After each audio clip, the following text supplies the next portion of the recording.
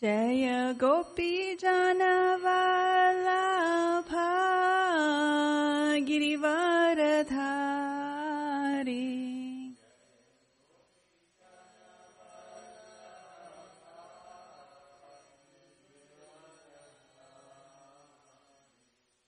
Yashodanandana Vrajajana Ranjana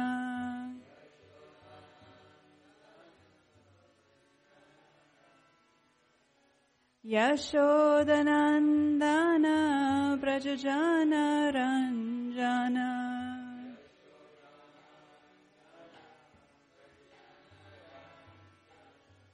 Jamunatira Vanachari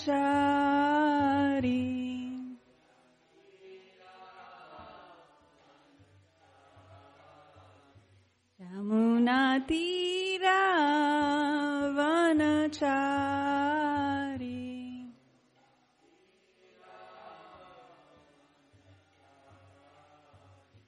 Jaya Radha Madhava Kunja Bihari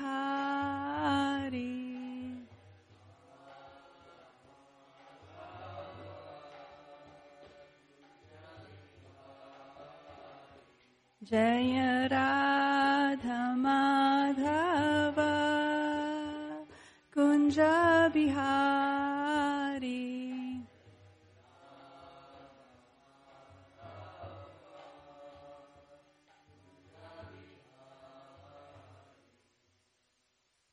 Jayam Vishnupad Paramhamsa Parivrajacacharya Ashtotara Shata Shri Srimad A.C. Bhaktivedanta Swami Srila Prabhupada Ki Ananta Kota Vaishnavrinda Ki. All glories to the assembled devotees. All glories to the assembled devotees. All glories to the assembled devotees. All glories to Shri Shri Guru and Gauranga. All glories to Srila Prabhupada. Om Namo Bhagavate Vasudevaya.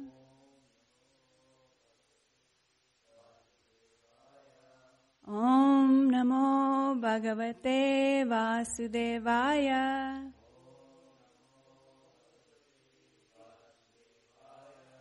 Om Namo Bhagavate Vasudevaya. Om Jnana-timirandasya Jana Jana Shalakaya Chakshurunmilitam Jena Tasmai Shri Guruve Namaha. I was born in the darkest ignorance, and my spiritual master opened my eyes with the torch of knowledge. I offer my respectful obeisances unto him. Sri Chaitanya Manovistam Stapitam Jena Bhutale Swayam Rupa Kadamayam Tadati Swapadantikam. When will Srila Rupa Goswami Prabhupada, who was established within this material world, the mission to fulfill the desire of Lord Chaitanya, give me shelter under his lotus feet? Vancha kalpa tarubhyascha kripa sindhubhyevacha patitanam pavanebhyo vaishnavebhyo namo namaha. I offer my respectful obeisances unto the Vaishnav devotees of the Lord. They are just like desire trees and can fulfill the desires of everyone, and they are full of compassion for the fallen conditioned souls. Jai Shri Krishna Chaitanya Prabhu Nityananda Shri Advaita Gadadhar Srivasadi Gaura Bhaktivinoda. I offer my respectful obeisances unto Sri Chaitanya Mahaprabhu, Lord Nityananda, Sri Advaita Gadadhar Pandit, Srivas Thakur, and all the devotees of Lord Chaitanya. Hare Krishna, Krishna Krishna, Hare Hare, Hare Rama, Rama Rama, Hare Hare. I pray that Krishna, Srila Prabhupada, Srila Gurudev use me as an instrument so that their message can flow through me and I can serve the Vaishnavas that are listening. Today is Tuesday, July 20th, 2021, and I am Jai Shri Radhe Devi Dasi. We are reading from Srimad Bhagavatam, Canto 1, Creation, Chapter 8, Prayers by Queen Kunti, and Parikshit Saved, Text 38. Kyevayam namarupabhyam Yadhubhi saha pandava Bhavato darshanam yarhi Rishikanam iveshsitu. Want to try? Kevayam namarupabhyam Yadhubi sahapandava Bhavato darshanam yarhi Shikanam yiveshitu Kevayam numarupabhyam Yadhubi sahapandava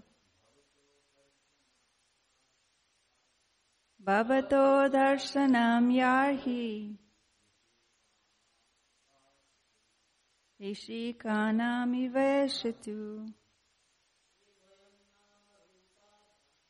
Kevayam namarupabhyam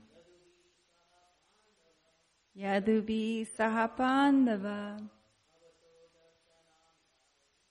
Bhavato darshanam yarhi Ishikanam iveshitu Ke, who are, Vayam, we, Namarupabhyam, without fame and ability, Yadhubi, with the Yadus, Saha, along with, Pandava, and the Pandavas, Bhavata, your, Adarshanam, absence, Yarhi, as if, Rishikanam, of the senses, Eva, like, Ishitu, of the living being. Translation and purport by His Divine Grace A.C. Bhaktivedanta Swami Srila Prabhupada. Jai. As the name and fame of a particular body is finished with the disappearance of the living spirit, similarly, if you do not look upon us, all our fame and activities, along with the Pandavas and Yadus, will end at once. Purport. Kunti Devi is quite aware that the existence of the Pandavas is due to Sri Krishna only. The Pandavas are undoubtedly well established in name and fame and are guided by the great King Yudhisthira, who is morality personified, and the Yadus are undoubtedly great allies. But without the guidance of Lord Krishna, all of them are non-entities, as much as the senses of the body are useless without the guidance of consciousness.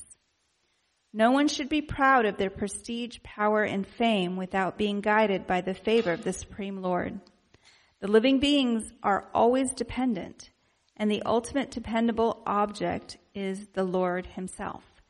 We may therefore invent by our advancement of material knowledge all sorts of counteracting material resources. But without being guided by the Lord, all such inventions end in fiasco, however strong and stout the reactionary elements may be. So today's topic is pretty interesting. It's talking about fame. And, what is fame? If I asked you, what does fame mean to you? Being well known by everyone.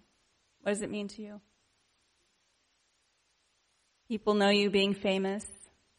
Any other definitions or how we want to define fame? Somebody has a special reputation. Exactly. So these are all, there's not much more to know about fame, right? Everybody knows you. You're famous. There's also that part I was discussing last week about being famous, that people talk about you, they criticize you, they judge you, right? It's actually, it's one of the six opulences, which I'll talk about, but it's one that's difficult because when someone is famous, you're in the spotlight, you have a reputation to uphold, you have a certain standard, but then you get judged very critically, more so than other people. And a lot of famous people start getting people that stalk them. They receive death threats. And it's part of what fame is. So why is having fame so important to us?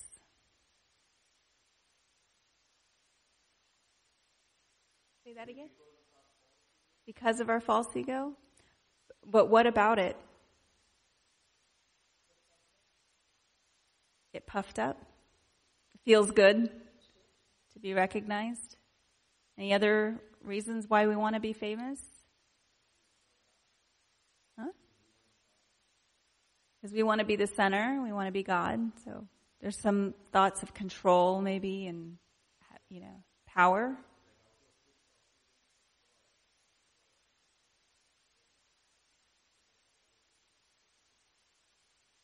Exactly. So it is one of the 6 opulences, and that's present in Krishna, and so therefore it's present in us in small amounts. In Bhagavad Gita, the purport of text 10.1, Srila Prabhupada says, "One who is full in 6 opulences, who has full strength, full fame, wealth, knowledge, beauty, and renunciation, is Bhagavan, or the Supreme Personality of Godhead. While Krishna was present on this earth, he displayed all 6 opulences." So we have a small amount of those opulences in ourselves, and so we naturally want to have these 6 opulences. And I always think, fame is considered an opulence in and of itself. However, it's hard to think of someone who's famous that doesn't have one of the other opulences that made them famous. For instance, someone who's extremely beautiful, models and actors and actresses, it's their beauty that makes them famous. Someone who's strong, right, like the weightlifters, football players, it's their strength that makes them famous. So fame is kind of like the underlying opulence of all of it. Like it's kind of why we want all the other opulences as well. And even more than that, someone said power, right? So we want these things so we have some, mirage of power. Like we think we have power if we have these things. And yet we see, in this charged up situation that even people who are celebrities, but they may be of African American descent, they still can get into just as much trouble as someone who isn't in celebrity status because of how people react to racial skin color. So even that fame can't protect people in the material world. So we desire to have it because Krishna has it, right? It's part of us. It's part of our constitutional nature. It's natural for us to want a little bit of fame, beauty, strength, wealth, even renunciation. And there's downsides of all of these opulences. We talked a little bit about the downsides of being famous, being judged, criticized. There's downsides of being wealthy, right? I mean, if you think of Jeff Bezos and Bill Gates, they're the wealthiest men, and yet they are divorced, and the relationship didn't work, right? To get that amount of wealth, you have to spend so much time and energy to create it. People expect things of you. Again, it's another way of becoming famous when you're really that wealthy. You're well known.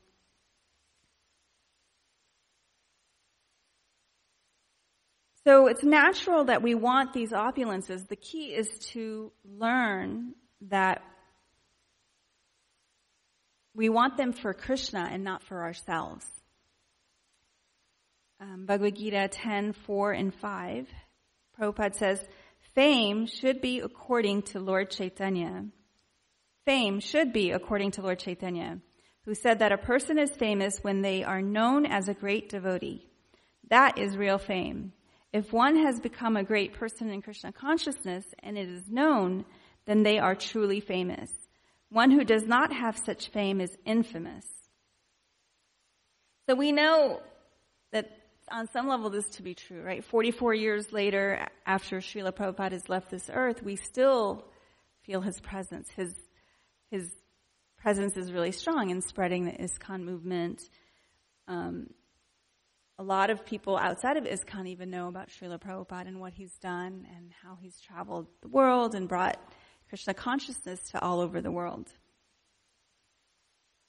And he did it not seeking fame and prestige. He didn't leave Vrindavan and think, oh, I'm going to become super famous and I'm going to do this and, people are going to throw money at me. And, he didn't do that. He was thinking, whatever hardship I have to go through, I'm going to do this because I know that I need to serve the Vaishnavas and spread this message of Krishna consciousness. And the interesting thing is that I was looking up, what all has been said about fame in the books, and I came across a conversation on a morning walk on March 26, 1976 in Delhi. And the devotees were discussing with Srila Prabhupada about a man who, either he planned to eat a motor car or he ate a motor car. And I swear I had to read this paragraph over and over again. I'm like, does this say motor car? Like a car that we drive? And apparently it does. It said that this man was going to eat a motor car. I don't know. And so Prabhupada had said that he's desiring like that I shall be famous by eating a motor car. So I was like, who is this guy? I Googled him, right? Man eats motor car. So I looked to see if I could find any results. And I only found one person from 2018 he was in the process of eating a motor car, which I don't understand. But the only other things that I found were camera tricks of people eating, it looks like they're putting a motor car in their mouth, but it's just the angles of the camera. And then there's a lot of articles about cars, like converting cars into a motorbike. And, so it was just really weird. So I was like, well, this was in 1976 that they were having this discussion. If he ate a motor car, maybe he was famous for, I don't know how long, 15 minutes of fame. But now, 45 years later, I don't find anything about this guy. So what was the point of eating a motor car? And if he was on the Google search, he wasn't on the first page. Maybe he was further down. I didn't go past the first page. So really, nobody has any knowledge of this act that this person did. He was seeking fame, but it was temporary. And even if we talk about great figures, well-known historic figures like George Washington, right, the father of our country, or, Attila the Hun from the 400s, or, Queen Cleopatra from, BC times, right? At least they've been known for a few thousand years, a few hundred years. But even at the end of Kali Yuga, when there's big annihilation, who's going to remember them at Satyuga, at the beginning of the next Yuga Dharma? They're going to be forgotten. And who knows in another 2,000-3,000 years if they're going to remember who these people are. So fame, if we have it, it's very fleeting unless it's connected to Krishna.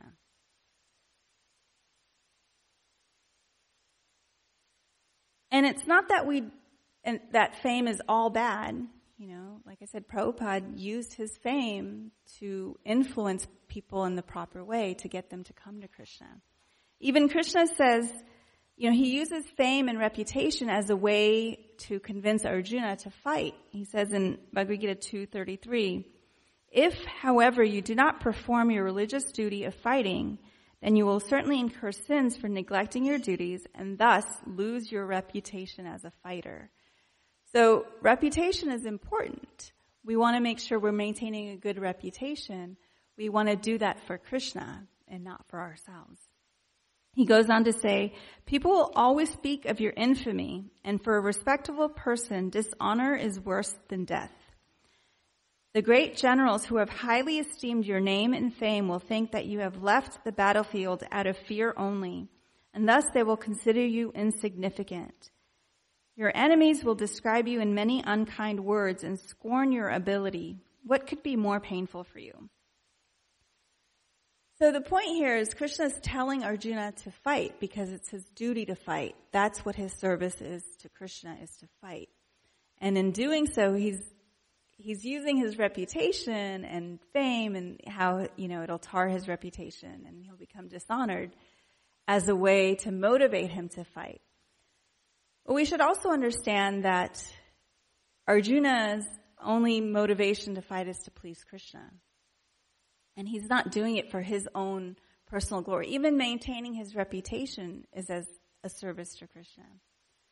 So we can think, Krishna's, telling Arjuna to worry about his reputation. Therefore, I need to make sure my reputation is spotless and not do anything. And in some ways, yes, we want to make sure that we're representing Krishna well, but we're not worried about our reputation for ourselves or our family. We have this thing, there was a comedian, Hasan Minhaj, and he has this bit about log kya kahenge, what will people say? And we let that control our lives. Like, I can't do this because what will people say? And that's not what Krishna is talking about here. He's not talking about the petty things that people will say. He's saying, you're representing me and you're shirking your duties that I'm telling you to do. That's not a good reputation to have. But in other cases, and I can't remember off the top of my head, there are times where people are encouraged by different avatars to, forego the reputation. Who cares what your reputation thinks? Do what's right, and, you'll still find that glory. So we have to be really careful that our fame and reputation that we're thinking about is really to represent Krishna, and that any fame that we have is really his. I was talking about last week about that fear of putting myself out there on Instagram and TikTok of being famous, and realizing that that's my own fear, that's my own ego getting in the way. Like, what if it's not perfect? What if I look fat on the camera, or my hair is messed up, or I say the wrong thing, right? That's not about Krishna. That's about me. That's about me worrying about my reputation, but not in that right way. Yes, of course I want to look presentable, and I want to be, I want to put my best side forward. But it's important to not let those kinds of things hinder us from doing our service, right? It's better to do what was it I heard? It's version 1.0 is better than 0. It's better than not trying at all. So, we just want to make sure that when we're doing it, we have to ask ourselves, why am I doing this? Am I doing this so that I can feel good, that I can get this glory, I can feel this little sense of like, wow, I'm so awesome? Or am I doing it because someone else can benefit from this message? Someone else can be served.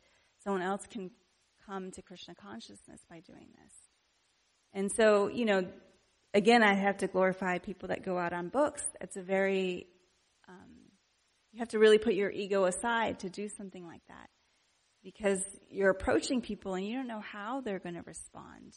They can respond very politely and just turn you down, or they can be enthusiastic and be like, wow, this is great, thank you, or they can be like cussing you out and throwing stones at you or whatever. It's not an easy thing to do, to approach someone that you don't know and ask, hey, would you like a book? I know personally it's not something that I could do, I could feel comfortable doing, but I find other ways to get Prabhupada's knowledge out there, Prabhupada's message out there. So the thing that I focus on when I'm thinking about, am I doing this for myself or am I doing this for Krishna, is thinking about who I'm serving. Serving the Vaishnavas that are listening to the class, instead of thinking about, I'm such a well-spoken person and I'm giving class and therefore, everybody's going to revere me. No, it's not that. It's that really I understand that I have some idea of what I'm going to say during class, but a lot of times the inspiration just comes. And I know that that's Krishna and Guru flowing through me, And it's not really me, right? I'm just the instrument, the vessel that is relaying the message. So often I like to go back and listen to my lectures because I was like, what did I even say? I don't know. And I'll listen to a lecture and I'll be like, I don't even know that I said that. It's really weird sometimes, right? Like, who was saying that? But it's that inspiration. It's understanding that Krishna was saying the words, giving me the inspiration to say the words that exactly somebody needed to hear. So if I'm focusing on what that other person needs to hear, then the words are even more inspired because it really does touch their heart, because I'm thinking about what does this person need to hear, and those are the words that come out.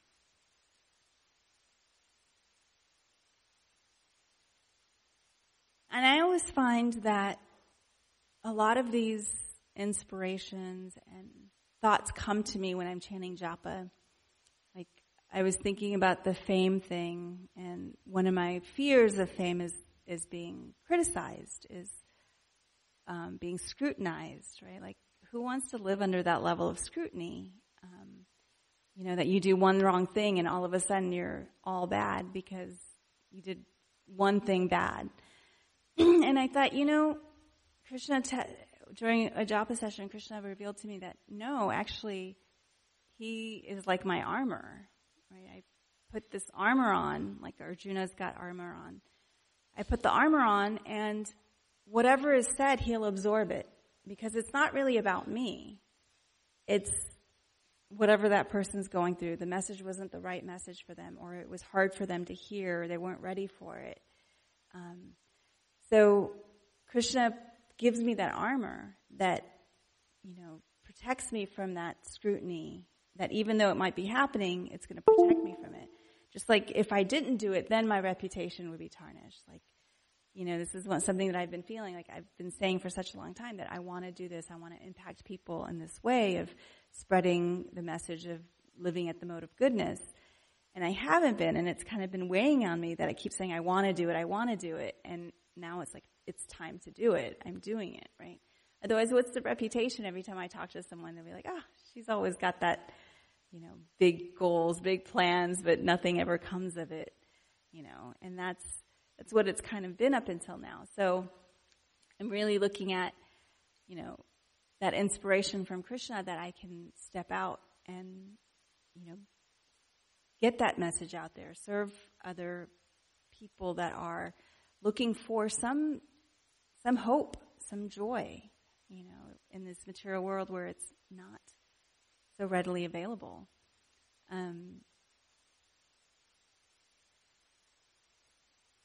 So I'd say japa is really important in finding out what's really for you and what's for Krishna. Because if you have a really nice japa session, Krishna will reveal what's really true. And we also know, like, if we're truly honest with ourselves, we know why we're doing certain things, why we're putting on makeup, why we're ironing our clothes. Yes, there's this idea of looking nice, but also, there might be some personal, egotistical reasons to do certain things like that. And the thing about that is to understand that that's okay if that's where you're at, right?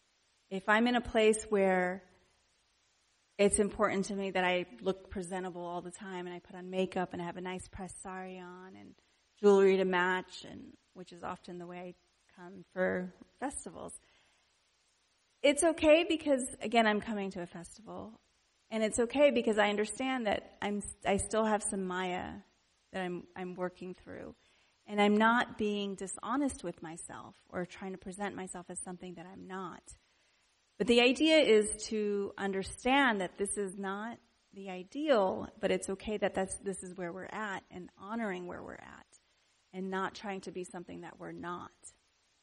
So it's important to, again, have those honest, authentic conversations with ourselves. Like, where am I really, and where do I need to progress from here? Because if we're not honest about where we're at, it's hard to progress, right? If you tell your GPS to take you to the temple, but you don't tell the GPS where you're at to begin with, I mean, it doesn't know whether or not to tell you to turn left or right because it doesn't know where you are.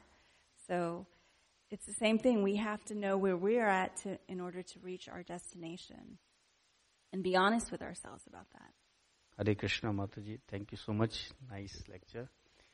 So I'm just wondering, when we are chanting and as you mentioned that this thought of fame came to your mind during chanting. So getting ideas during chanting is not a distraction?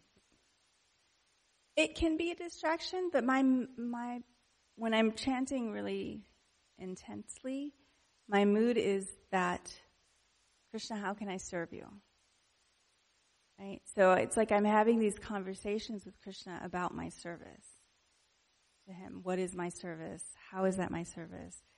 And a lot of times it's like dispelling doubts. So when I'm starting my chanting, I'm like focusing on how can I serve you? How can I serve you? How can I perform my service? And then these ideas come, these inspirations come like that. I'm not asking about you. I'm asking if these ideas come to us, how would we know that these are the distractions? Or it is really Krishna speaking from our heart? So I tend to find for myself, there's always confirmation, and it always comes in threes. I don't know how to explain that. In the Bible, there's a story, I think, Gideon's story. He asks God, if you want me to do this, all the sheep will be, here, and then it was like that. And then, so I'm not telling the story right, but then the next day he's like, well, wait, maybe that was a fluke. If you mean it, then all the sheep will be black. And then the next day the sheep were all black. And so he got triple confirmation. And I find that that's true. I'll have this thought and then I'll be like, oh no, that's just my own mind, right? But then Krishna sends me the same messages in other mediums throughout the day. I've shared this before. Another time I have, inspiration is when I dress the deities. And a few years ago, I was really stressed out for my job. I was working at a clinic, long hours, barely had any time to associate. I was getting home really late. And my only association was really coming to dress the deities in the morning before work. And I remember I wanted to quit so bad. And I was sitting there and I was just kind of like I was just in so much pain, I guess. I don't know.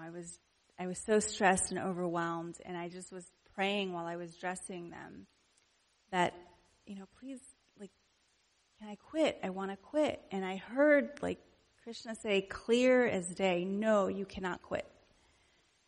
And I was like, no, I didn't hear that, And then, 2 or 3 other ways in the next couple of days, he told me, the message kept coming to me. A random person had called me that I haven't spoken to in a long time. And we were talking about the situation at work, and he was like, no, you just have to stick through it. You have to stay. And I was like, what? And then something else happened.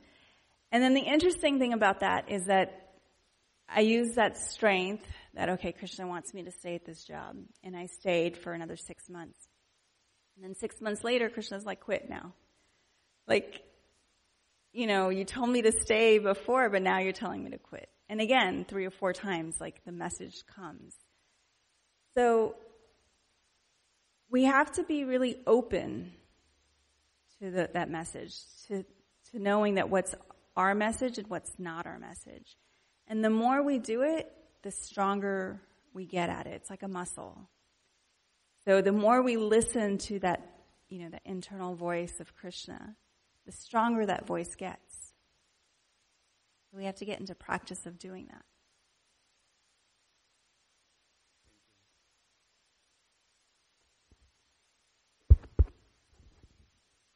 You're talking about how we have a tendency to be in Maya, conditioned to our, our imperfections, our lacking of Krishna consciousness. We're not fully self-realized, having and see everything like a pure devotee sees Pandita Samadarshana, sees Krishna in everybody, sees everything as they are, acts in such a way that on a spiritual platform all the time. So, how can we be encouraged then that there's some way that we'll ever become a pure devotee? It seems like we're just so trapped in our conditioning, in our false ego, and our material mindset, desires for sense gratification, and all the things that seem to be just like, we know philosophically that we're spirit, soul, part and parcel of Krishna, but we have a tendency to be that we're this body, and this is the actual reality, whereas that the spiritual concept is like philosophy. But we know who we are. We look at our driver's license, and that's who we are. That driver's license tells us when we're born, what gender we are, how tall we are, how much we weigh. So where does it come to that the idea that we're not the body is actually, it goes beyond just philosophical concept and actually a reality in our lives? I'm not sure I quite understand the question, but it sounds like you're asking about how can we continue if we can still feel our conditioning and Maya is strong? How do we know that in reality we're not this body, and how do we know that we will come to the point of pure devotional service? Is that correct? It really just comes down to faith, right? And seeing the examples of the acharyas that have gone before us. We know that there's something that gives life to the body. We know that there's something that gives consciousness to the body. And that's not just the heart pumping. There's something that makes the heart pump. Because there's a difference. If you've seen a dead body, if you've seen a dying body, you definitely can tell the difference between a dying body and a dead body. The instant the soul leaves, that living force leaves the body, you can tell. So we have to ask, what's the living force? What's the difference? One moment that the body is still there, but we can tell that the consciousness is gone. The living force is gone. So in that way, we can see that there is something more to just this body.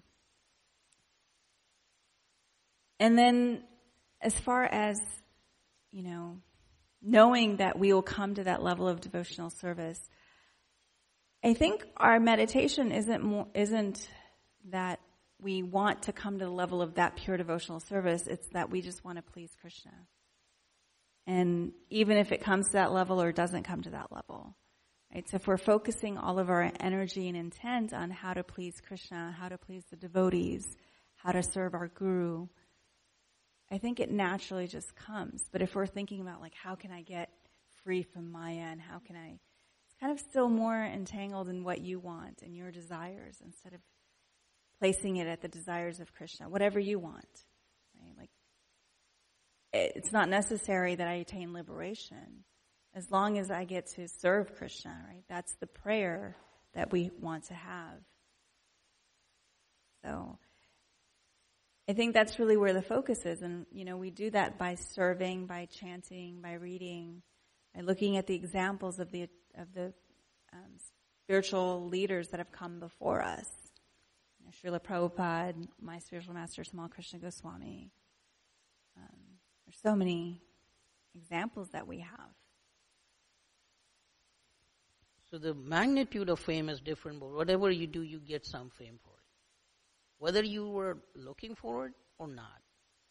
So when you get fame where you are not expecting it to, how do you handle that thing? how should we handle that? So the idea is to not let the fame affect you in any way, right? Honor, dishonor is all the same. It's more that how can you harness that to serve Krishna?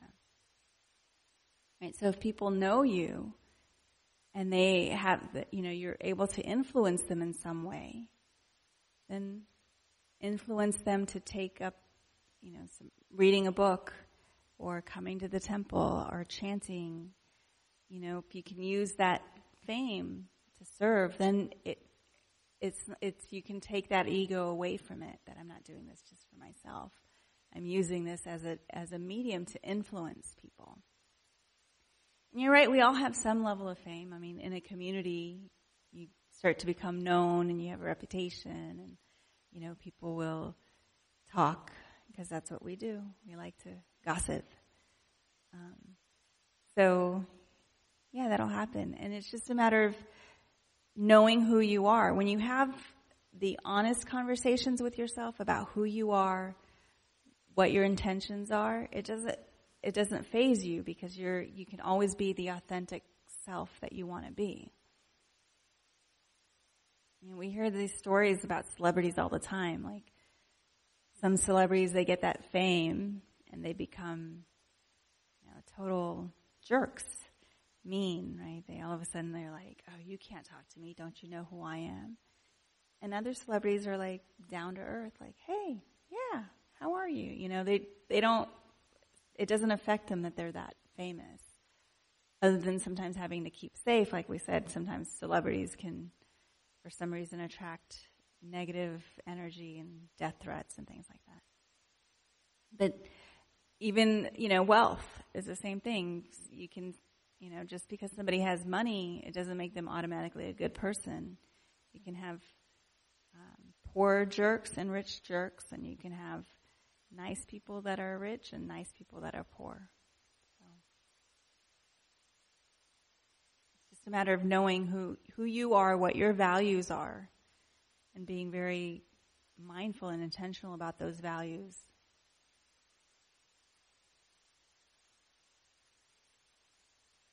For me, one of my big values are intention, compassion, and relationships. Right? So, integrity, compassion, and relationships. So integrity is really important for me. That to be authentic, to do what I'm saying, and to say what I'm doing, like that. It's really important. So I try to live up with that integrity. Compassion, having compassion for everybody is really important for me too. And having relationships, that connection, the bond. So those are the things that I always focus on. If I become extremely famous and I start losing the compassion, well, then I've lost the integrity immediately. So I have to keep maintaining integrity. It's important for me.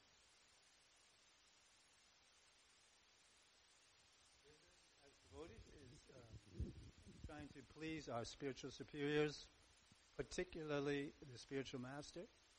So, my question for you, you don't have to answer if you don't want to, but I think you probably want to answer. Could you paint a picture for us of what you would feel this project, being, let's say, the heart and soul of Tamal Krishna Goswami, could you paint a picture for us of what this project can or will look like as it moves towards some form of perfection? As far as you've been involved, so I'm sure you've seen a lot. So are you saying the project that I'm working on? This project, Kalachandji. Kalachandji's project. Yeah, the whole community, this community. It's a Tamal Krishna, it's his heart and soul that this thing flourished, right? So I'm just, for myself, I'm trying to get a vision of where things can be going, should be going, or what we should be striving to do to help it move in that direction.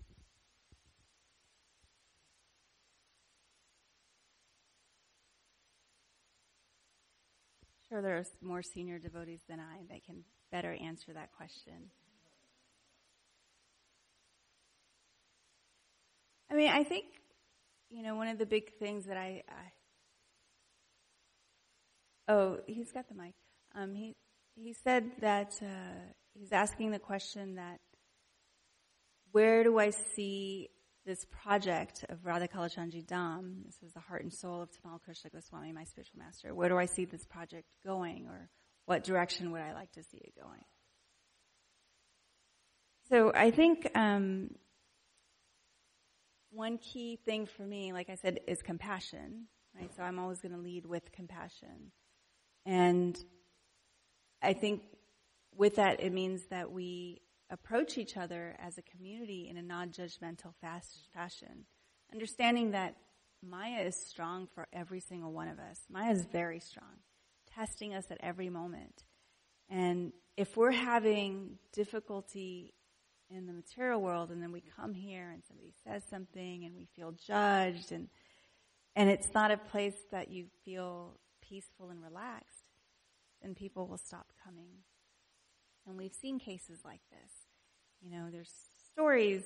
I think Rishabh Maharaj said this story once. We were talking about this kind of compassion judgment. And he said that there's a story about a devotee who had kind of gone away from the temple, hadn't been there in a few years, and comes to the temple.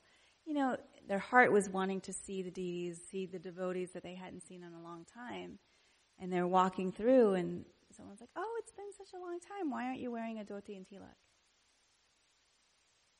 This person hasn't been here for 5 years or whatever, and the first thing is a criticism. Right? So those are the kinds of things that we want to watch out for, because they can be very painful for someone who's already having so much pain. And we're all in so much pain. We're in the material world.